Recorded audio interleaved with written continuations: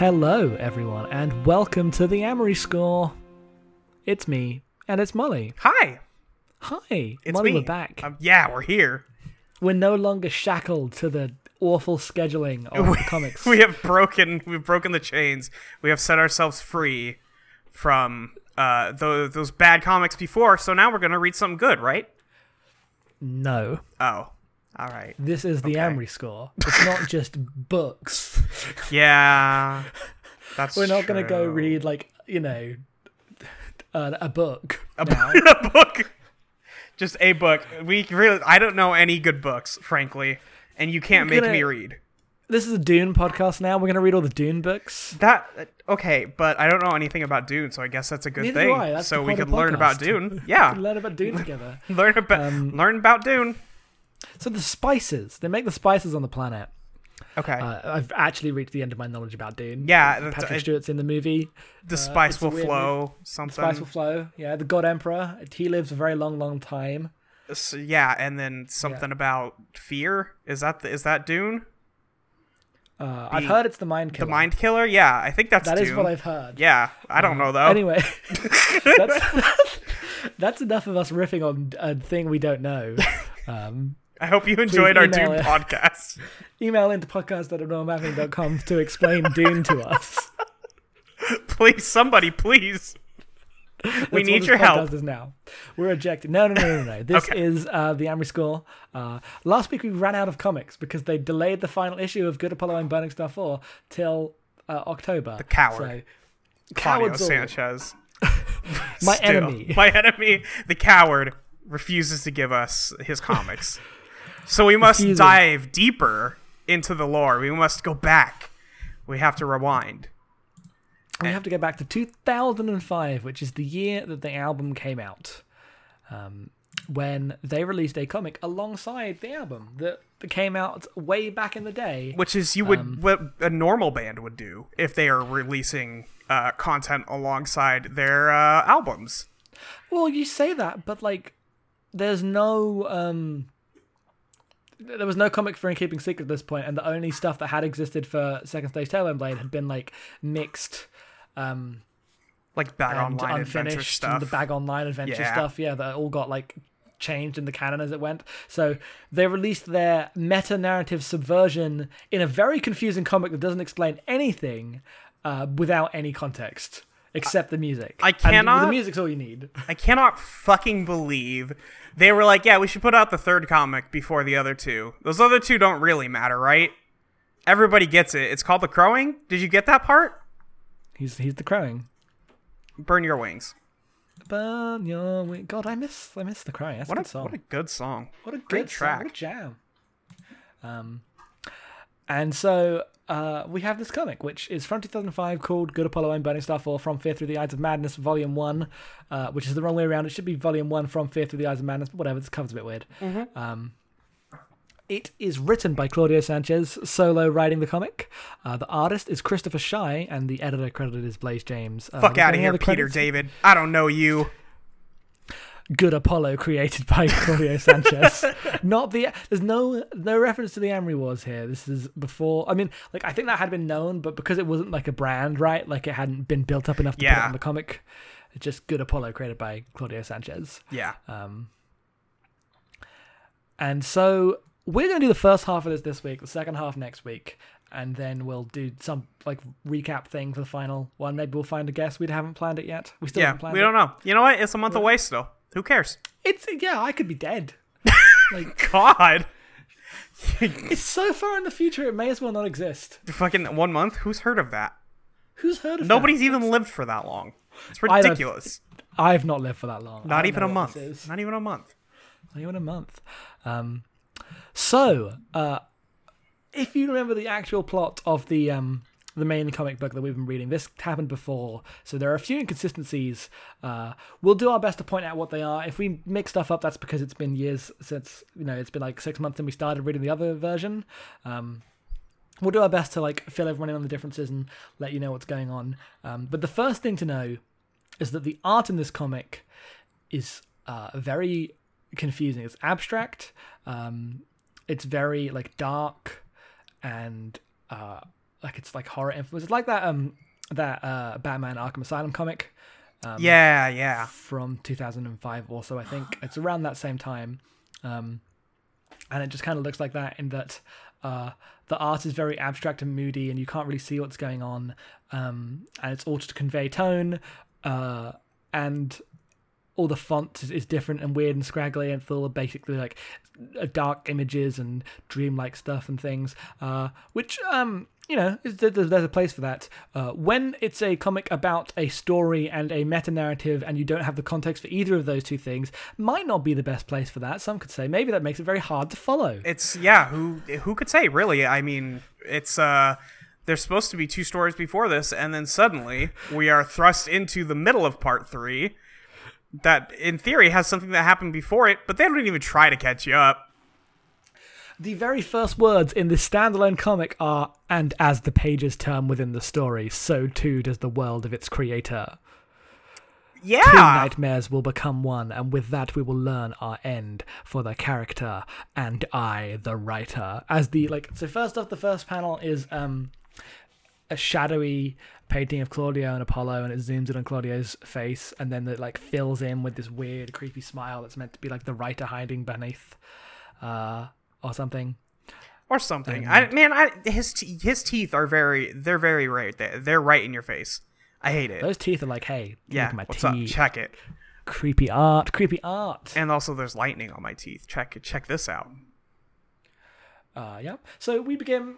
How in detail are we going to? Because this could run long if we go through all of this. I mean, so there's like an opening. It's similar to the opening that they used for the other comic because it is a dream that Claudio is having, and they make sure you know that by having the first words in this part be, "But for now, a dream." And Claudio, like, "Where am I? Why am I wearing this?" And you can't tell what he's wearing because it's too dark. And he's like, "Oh, there's blood on my hands." It looks like he's wearing, like those things that priests wear. Yeah, I was gonna say my guess is like that because he's got like that priestly collar with the white square on it. I don't know what that's called. That's the thing I should know. I'm not a religious person. I don't know anything about that. But he's it's still there. got his leather jacket on top of it. Thank God. And he's like, "Oh, why is there's bloods on my hand?" And then he looks down, and in front of him on a desk, there are like 6 pages scrawled with "God only knows" written in blood in front of him. And so, there's your answer. And then some zombies show up, and they're like, "Hey, save us." They're chanting "save us" to Claudio. And Claudio goes, "What do you want from me?" And the zombies all say, "Freedom." Yep. And Claudio's like, "This isn't real." And I guess he stabs himself in the hand with a screwdriver. It is unclear, but it looks like he does, just to wake himself up, I guess. Yeah, he stabs into. He decides this is a dream because there's a bunch of zombies running at him, all like clamoring for him, demanding freedom. And they're like tugging on him, and he's stabbing himself in the hand, going, "Wake up, wake up, wake up!" And then he does, and then he like sits up in bed, and like, dreams, they're only dreams. If you didn't already know this was a dream, it's a dream. Hey, did you get that part where it's a dream? Perhaps you should not have said "but for now a dream" in the first panel. Yeah, you really kind of gave it away. Enter. You gave away this weird thing. Enter Jesse, who we only know as Jesse because it's mentioned like 4 panels later. But Jesse shows up and he's like, "Hey, what do you make of those dreams? What do you think about that?" And he's like, "What did you see?" And then Clay's like, "I saw the souls of the keywork tormented in their enslavement. Their cries of pains are unlike any I've ever heard." And he says, I don't know, I guess this is Claudio still talking, saying they beg for freedom, but that can only be given by destroying heaven's fence, and I can't help them. I will not. He's still very mad that he has to blow up the universe. And the next page reveals that this is Jesse, and he says, "I'm afraid, Jesse. Afraid I'm not worthy of who you think I am." So apparently Jesse is one of the people being like, "Nope, you're the crowing. That's you. You're the special boy." Or at least that is what I'm gathering from this introduction. So I'm going to be honest, I kind of like this scene. Yeah? So what this does is something that the other comics never managed to do. There was some decent stuff at the start of the Good Apollo thing, but that mostly tended towards Ambelina and Chase being like, we're following this god, we don't know why, we're just doing it because we think we are. What is the point of this? This true. actually brings a legit, this finally explains why he has to blow up the universe in a real emotional sense, right? Like, he is literally being, it's not subtle or good, but he is being tormented by all the souls of the people in the Keywork, and they have to blow up the Keywork to set them free. Like, fine, literally every JRPG ever made, it's fine, stop fucking with the life stream. They're trapped in purgatory. They have to be let out. Or something. Yeah, it's literally every JRPG, and that's fine. But and we knew that was the plot, but it never decided to actually. Claudio always had that told to him. Claudio hadn't been the dreams in the other comic are more about Claudio's I don't want to be the chosen one type reluctance. This is more actual things that matter, real things, and not just people telling him he has to be the chosen one because he is, and him saying I don't want to be because I don't want to be. They're really concerned with this idea of destiny, and him just telling them that he doesn't want this, but it ends up ringing really hollow because you don't understand why. But this is much better in terms of literally everyone going, hey, you're the chosen one, and him being like, this sucks, I hate hearing all the souls in my head, I don't want to blow up the universe, and I'm gonna die, that sucks as well. Jeez, dang. So it's the closest. It's written really badly. The dialogue in this comic's really bad. It's all very on the nose. But you like this scene because somebody finally gave Claudio a point. There's an actual reason for why they're all trying to blow up the universe, and there's actual tension between Claudio and everyone else. I think this is a fine, setting for conflict here. This is a decent start to the story. It takes a very different track to the one that the new version does, which puts most of the focus on the writer and Claudio both kind of sucking in similar ways. Yeah. Which obviously it would, given the history and how it's written and who it's written by, right? This is much more in Claudio's own head. Right, and this book I feel conveys the breakup way more than the other one. I feel there's a lot of being mad in here. Oh, he's so mad. He's very mad. All the time. So after that one scene, Chase comes in and is like, there is no question, young Kilgannon. It is in your make that you bring forth with you the coming of the end. Because all the dialogue in this comic is fucking terrible. Yeah, yes. Chase says, you will soon come to accept it. You are the crowing. And Claudia says, oh yeah? How could you be so sure? And Chase says, because he tells me so. Suggesting that she is constantly talking to the writer of the story, which also is interesting in a way, I guess, compared to the other part where she's just I don't know, I read a book once.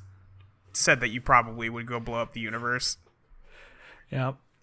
And then we cut to... Yeah. Or did you have something to say? No, I just meant that in the other book we get he connects through the visual, right?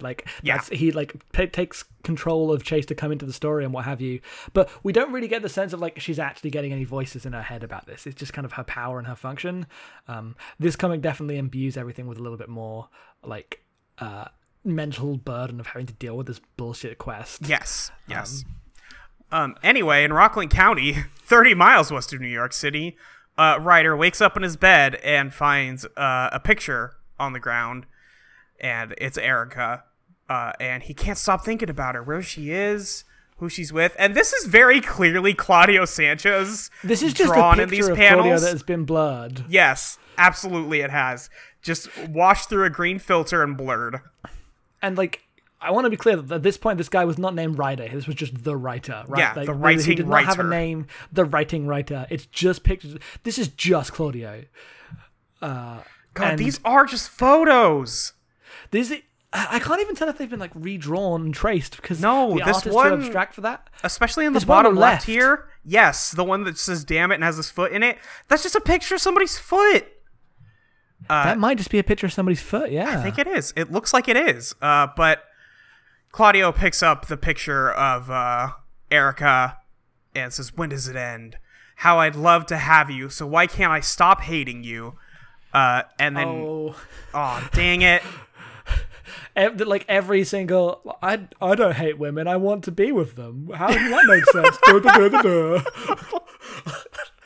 Idiots. I respect women, but I hate them. damn. How could I hate women if I love them? Like, it doesn't make sense. I don't get it. Claudio goes to his fridge, which is empty. Or not Claudio, I'm sorry, the writer. I have to separate this now again because the character is called Claudio, so he couldn't call himself Claudio because fuck this comic. God, you can't, when you self-insert twice, you have problems. Okay. Oh. Anyway, the writer opens his fridge. It is empty, and he's like, "Ah, damn." And then he imagines Erica Court, her hands tied, saying, "Please don't do this to me. This isn't like you." And then we see him in like a big robe and all this shit. He's like, "How would you know? When the fuck did you ever take the time to get to know me? You shouldn't have left me the way you did." Okay. Can I just be like, in this picture of her all chained up is the most mid-2000s Saw poster looking thing that's ever existed. God, yes, you are absolutely right. Because she's got the like extremely early 2000s like looking tank top type thing. She does the crop top and the crop top. That's the better. Yeah, mixed up the words. Remember crop tops? Remember the early 2000s? Remember the Saw movies? Remember blonde women with short hair and crop tops and just hanging out? They got cargo pants on. Yep. Oh, the cargo pants are right. You can only really see the belt, but you know the cargo pants are there. You know they're cargo pants. I think that's a tattoo, like, on her side, right positioned beneath the crop top. Oh, it could be. Yeah, maybe. That's how you know she's, like, spunky. Oh, the early 2000s. Anyway, Claudio says, "My pain can only end with the commencement of your suffering. Shall we begin?" Same. Big mood. And Erica's like, "Hey, no, don't kill me." And then he throws her into a grave and yells, "Get in the ground. Welcome home. Why aren't you laughing now?" Because we're going to throw some lyrics on this shit. And then we cut to Claudio back in his kitchen, just leaning up against the wall. Or the writer back in his kitchen, leaning up against the wall, going, "Oh, shit, I'm losing it. Oh, no. I just had a vision of murdering my ex. That's not good. That's not That's good. bad. Maybe That's not the best." Oh, it's a bad time for me, he says. Whoops. He doesn't say. Yeah, he says whoopso. Oopsie. And then in the next panel, it's actually one of the like panels where this kind of weird art style really works. There's a full page where there's two pictures, one of him in his kitchen and then one like of a close up of the window of a weird figure outside the window that looks very creepy. Does look very creepy. Like, this art could really work for an actually effective horror thing. It just happens that's not what this is. No, this is supposed to be a science fiction story. But like one that's about like meta narrative and destiny and a bunch of like dumb space opera shit. This is such a weird approach for it. And it's a very mid-2000s approach for it to have like this weird abstract prestige 120-page graphic novel as your like way you're going to tell your story. It's completely impenetrable. And people, like, I have to imagine people were into it at the time, or, like, people who were listening to Coheed and Cambria were probably like, "Oh, yeah, finally, we get the story," and then, like, the Defenders log on, like, "Oh, no, it's good, actually. You can tell what's happening. It's very clear." So this guy outside breaks his window, and he, like, goes and gets a bat and runs outside, and then there's no one there, except a little trail leading away, and he realizes whoever was there has stolen his 10-speed. Aw, dang it. The bastard stole his 10-speed. To which he says, "Who steals a piece of shit bicycle anyway?" Good, excellent question. And then he roams off, leaving his door open in search of his bicycle with his shirt off. Where the fuck does he live? Because, like, he just I believe he lives Rockland County, 30 miles outside of New York City. Oh, sorry, we did say that, yeah. But there's just this big hill he decides to start climbing outside of his house. He's just like, "Yeah, I guess I'll walk in this direction for a while. Fuck it, man."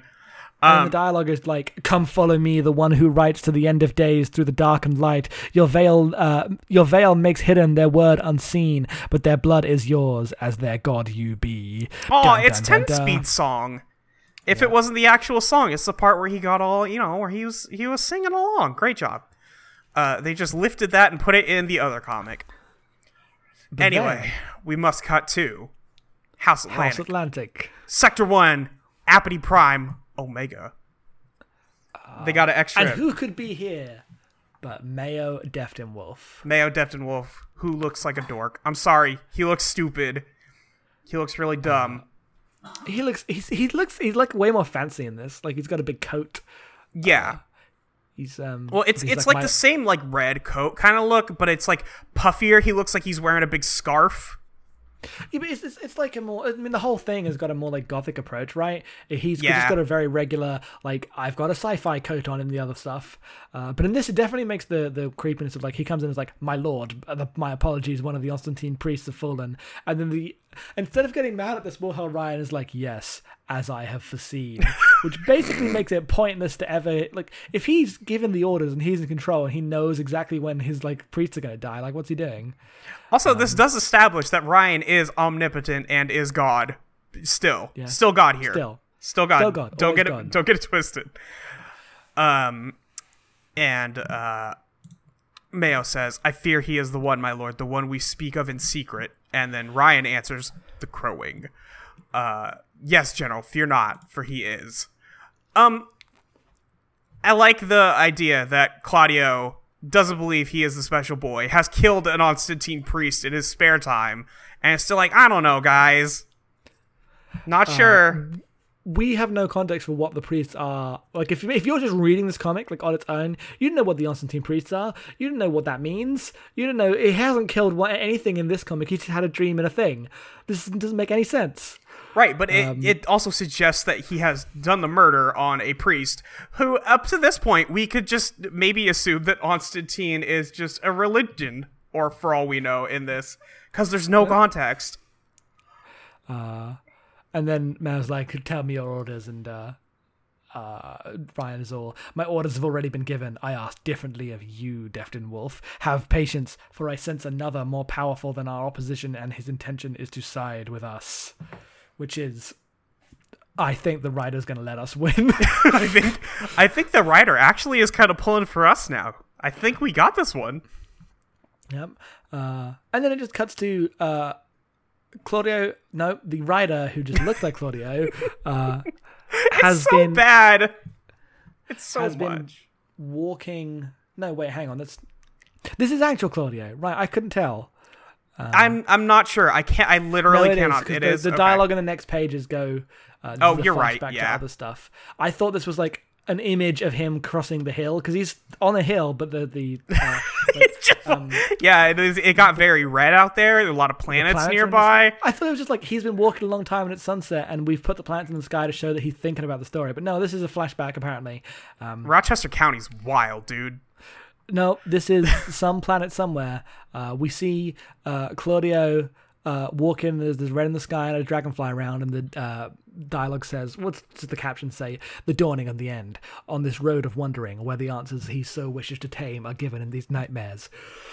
Truth has been told to him. Only he chooses not to believe it, but in his dreams it will ring true.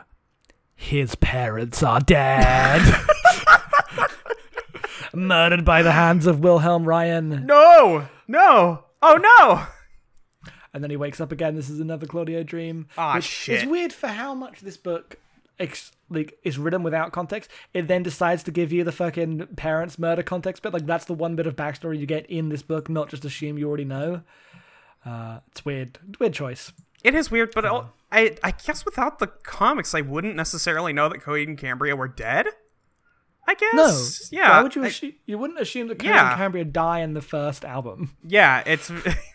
They do that, huh? They do die immediately. Anyway, is this Chaser? It's Ambelina. It's Ambelina. You see the next page. Yeah, Ambelina comes in and says, "Wake up, Kilgannon. You haven't been sleeping so well." And he's like, "Oh, I had nightmares. I tried not to believe what Jesse told me about my parents, about the separation of Sector 12, how it came to be in the burning star that it now revolves around. My heart wants to believe they're hiding out on some remote colony on Silent Earth, but my mind screams it's true. If only I could have a good night's sleep without the nightmares." And Ambelina, uncaring, says, "Yeah, no time for that. Get dressed." Like, shut the fuck up. Yeah, Get on the bridge. Like, dumbass. Let's go. We gotta move. Inferno needs you on the bridge. And then Claudia's like, okay, what's going on if you don't care right now? And then she's like, we found a way early this evening. Inferno's... This copy. Team? No, it was unclear even in my physical copy. I could not figure out what this said. Built team? Because Build Team E disabled an ATB controller in the city of Kaleen. There's now a hole in the Omega's planetary tractor beam big enough to hold the Grail Arbor, which cuts out the entirety of the comic, basically. I was going to say, you may remember when Kaleen was the place that Wilhelm Ryan let all the flies out. Yeah. In this little town, with the little kids running by like, oh, damn, Wilhelm Ryan's bigger than I thought. While they were all doing stuff with the like orb and shit, they've just we can get through. It's fine. Don't worry. It's fine. Don't worry about it. We don't need 12 issues of plot. Listen, we got one book and we're gonna do it. She's like, there is a chance we can land on the planet undetected. And Claudio, apparently the only smart one here, is this is obviously a trap. You're just walking into his base through like a hole you happen to make, you morons.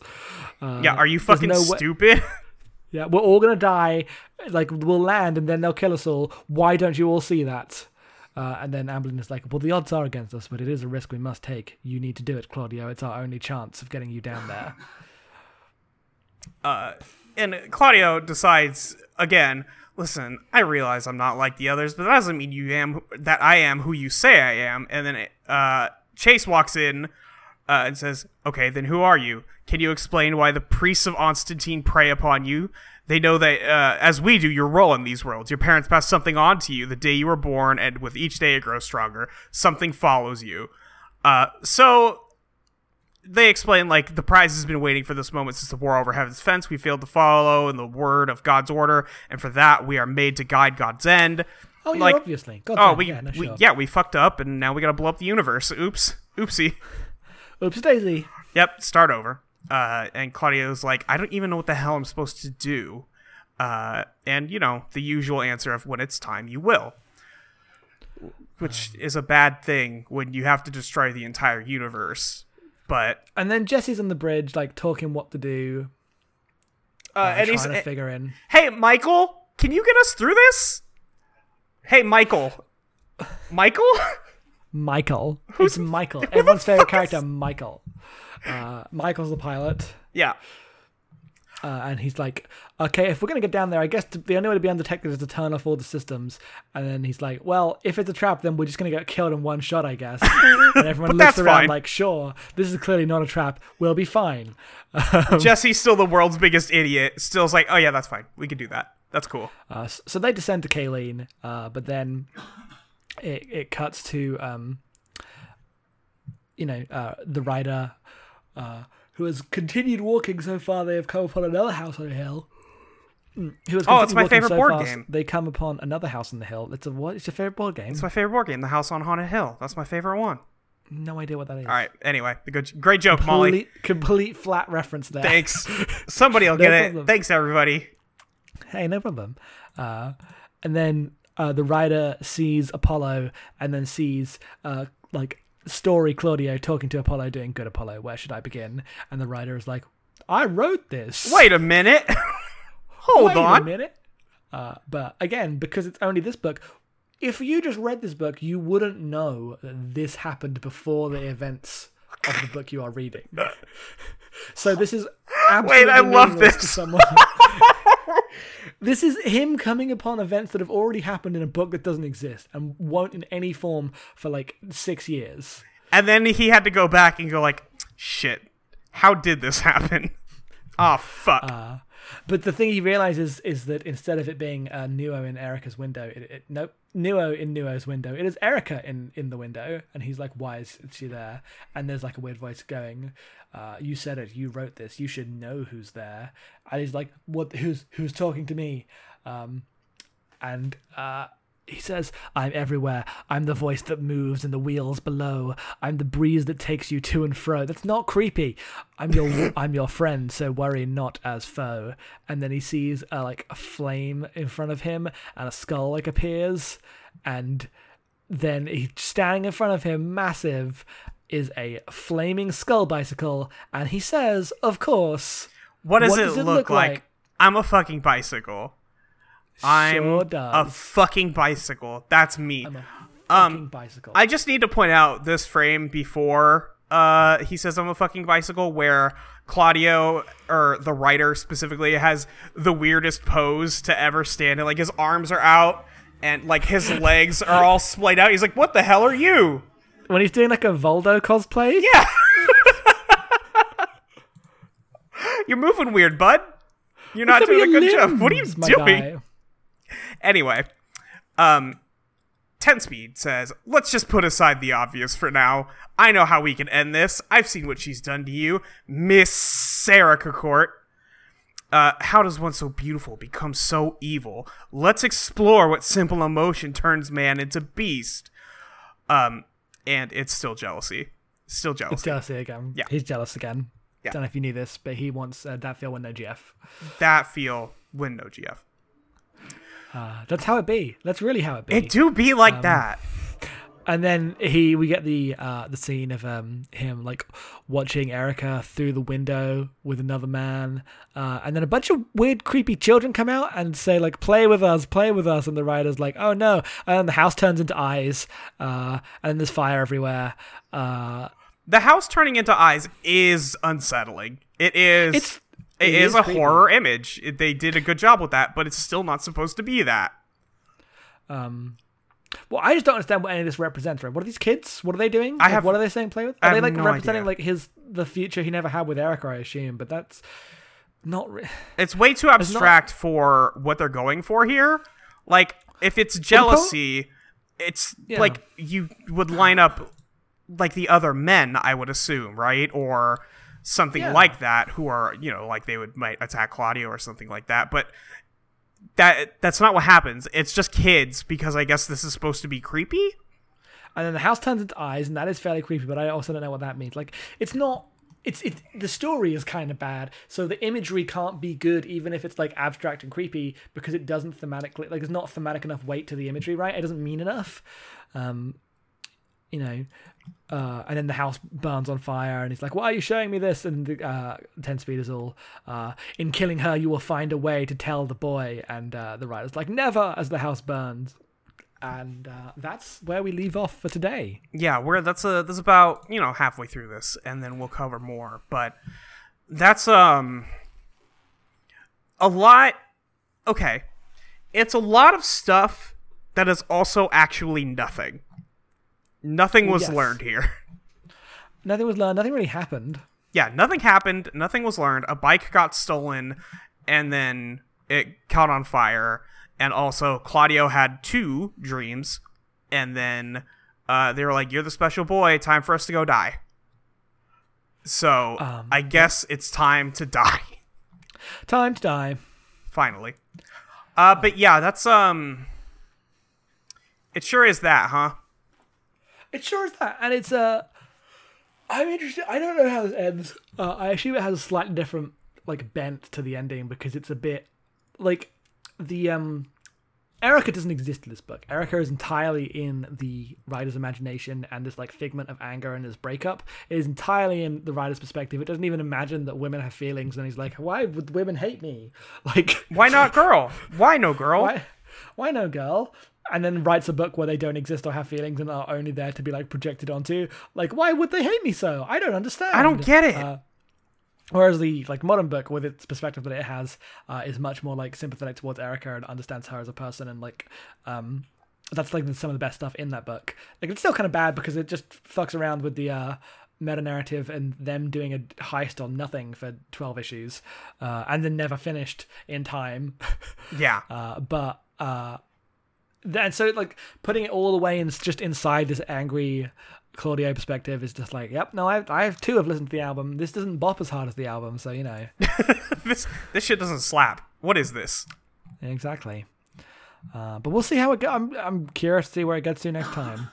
I did read the whole thing, so I'm ready to talk about it next time. It is a lot. I will maybe I'll read it tonight. I don't know. Maybe. We'll see. Who knows? Maybe.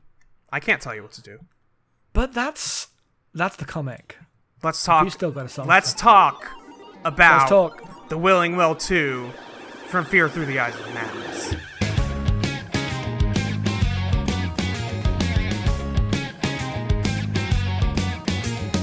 What is this that I feel?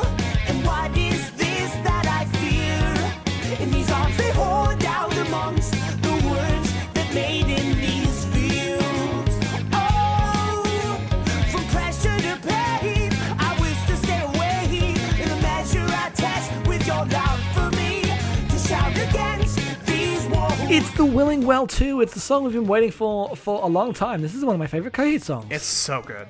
It's super good. Such a good song. This is such a good song. It is kind of, I want to say almost sing-songy at the start. It's like sing-songy. very upbeat. And This whole song is in 6/8 also. There's a little bit in the middle where it goes kind of rhythmically weird, but it's basically like a and it keeps that feel going. It's another 7-minute song just like last time, and goes through a bunch of different sections and then builds to a really, really good final section. It's super good. And it's very sing-along. It's very good in that sense. It's got a lot of... It's got maybe like... No, I'm mixing up something because these 7-minute songs kind of blur together. But there are some really good pieces in this song that go together. We go from that early sing-songy part, and then it starts like building up some drums, and it does some like it changes up, and then it goes back to being kind of sing-songy. So this is the title track of the album. And this is like the song where it's all about the writer being like, it's time to do the murdering, I'm gonna do it, I'm gonna kill my wife, but fictionally, so it's fine. And that's his plan. So he starts out being like, what's going on, what's this? And as it gets darker, like he's like, I'm gonna do the murder now. And like decides to kill her and jumps into the story, and that's how this song ends. It's one of the rare songs where there's like an actual sense of narrative through the music, right? Like it starts sing-songy and then it ends dark. Yes. Pretty simple stuff. Not very complicated. Pretty but it easy. works. Do you know you could translate that into books? Do you know about that? I had never heard. That's just some shit you learn. This is the shit you do learn. God, man. And so I just like the song a lot. There's not like that much that I necessarily want to say about it, other than like the structure's really cool. It goes between these sections really well. It flows very well. It sounds really good. It sounds really good. Really good. The opening riffs, or the opening, I don't even know what to call them riffs, but the opening like music is still some of my favorite of theirs. Yeah.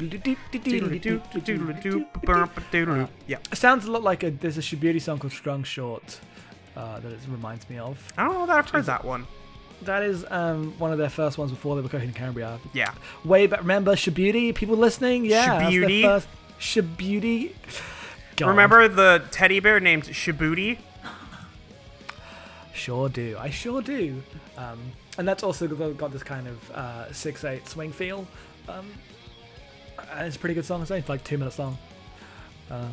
And this has that and then build throughout. Like it's got this what is this shit you keep selling me, boy? And like builds and builds and builds.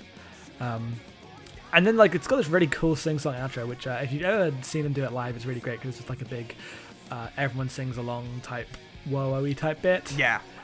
It's really cool and good. This is some of the most like tuneful stuff that Coheed has done. Like everyone heard the song from the like new album last week, which is the stuff this is trying to echo. Like these final Willing Well tracks definitely are the like big everyone sings along stadium type songs from this album. Yeah. But they're much better because the production's a bit more sparse and lets the tunes like do the work to like carry the songs. It doesn't just have 20 different layers of guitar on each other trying to convince you that it's big. It just has a good tune that you can sing along to.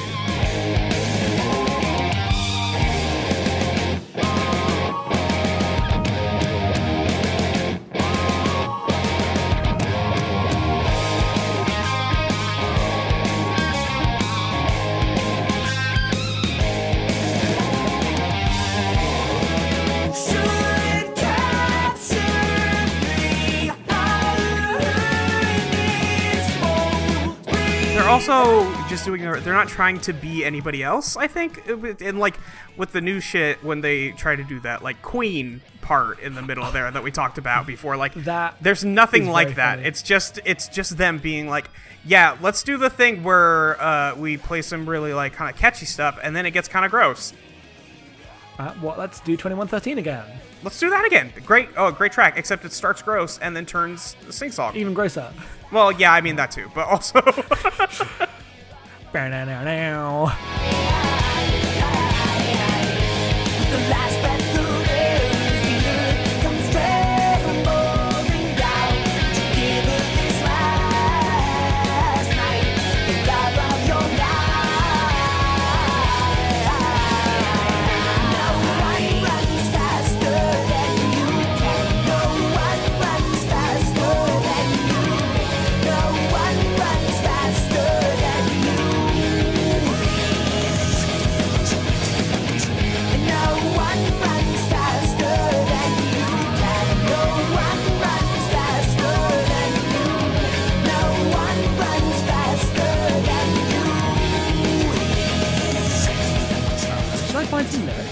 please. There's some choice examples in here. What do I want? What do I want?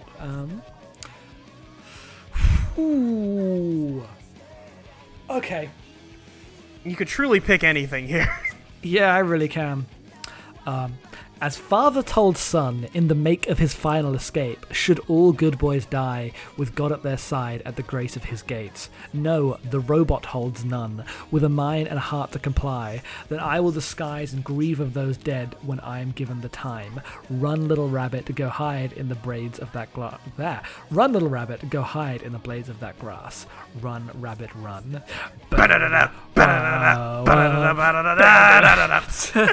Such a good. Oh, I can't help it. God, that bit's good. Rabbit, run. That was my super in high school. That was my Xbox Live message for a long Yeah. time. Yeah, you fucking know it was. Yeah. Great. God, in the blades of that. God, it's good. It's good. It's a good song. This gets a 10. Sorry. This is a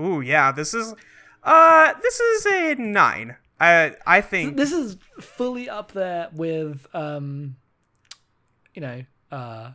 Keeping Secrets, Everything Evil, that kind of stuff. yeah. Everything Evil, to me. which we gave like a 6. Right, what a stupid thing. What, That should also we have been a fucked 10. it up. What a We're dumb as shit. That's when we thought we were going to be try to be very nice, and even though we named the podcast after the scores, they are kind of an afterthought. Yeah, they don't make any sense. It turns out that the comic is why everyone's here. Yes. But yeah, this is a banger. It slaps, as the kids say. And I love it. Great song. Yep. So there you have it. That's it for this week. Thank you very much for listening to the Amory Score. Yeah, we did it. Yeah, we Another did one it. We down. made it through. Oh, we sure did. Do you gonna plug anything, Jackson? Are you gonna do plugs? Where are you on the internet? Where are you on the Well, internet? you can find me at your friend Molly with a YER on Twitter. You can find me at audioentropy.com where I do a bunch of other podcasts. You can find me at patreon.com/Molly Reinbeck. Yes, you sure can. You can find me at Headphones Off on Twitter. You can find other podcasts we do at anormapping.com, and you can find my me and Em have done a recent anime podcast on the Patreon feed at patreon.com/anormapping, but it is free for everyone. It is an episode about Love Live Season 2 and the School Idol movie. Hell yes. Which we like a lot. If you want some more Love Live content, that is there on the Patreon, but free for everyone. If you want to subscribe, you can for $1 a month, you can get access to our weekly Gundam podcast, which everyone also likes. The Great It's a Gundam popular show. Project. People liked it. Yes, the Great Gundam Project. That's it. That's it for this week. Thank you very much for listening. We'll see you in a couple weeks. Goodbye. Bye. Blades, run, rabbit, run. Run, Run, rabbit, run. Leave. Yeah, run. Yeah, Run. run. Run. Run.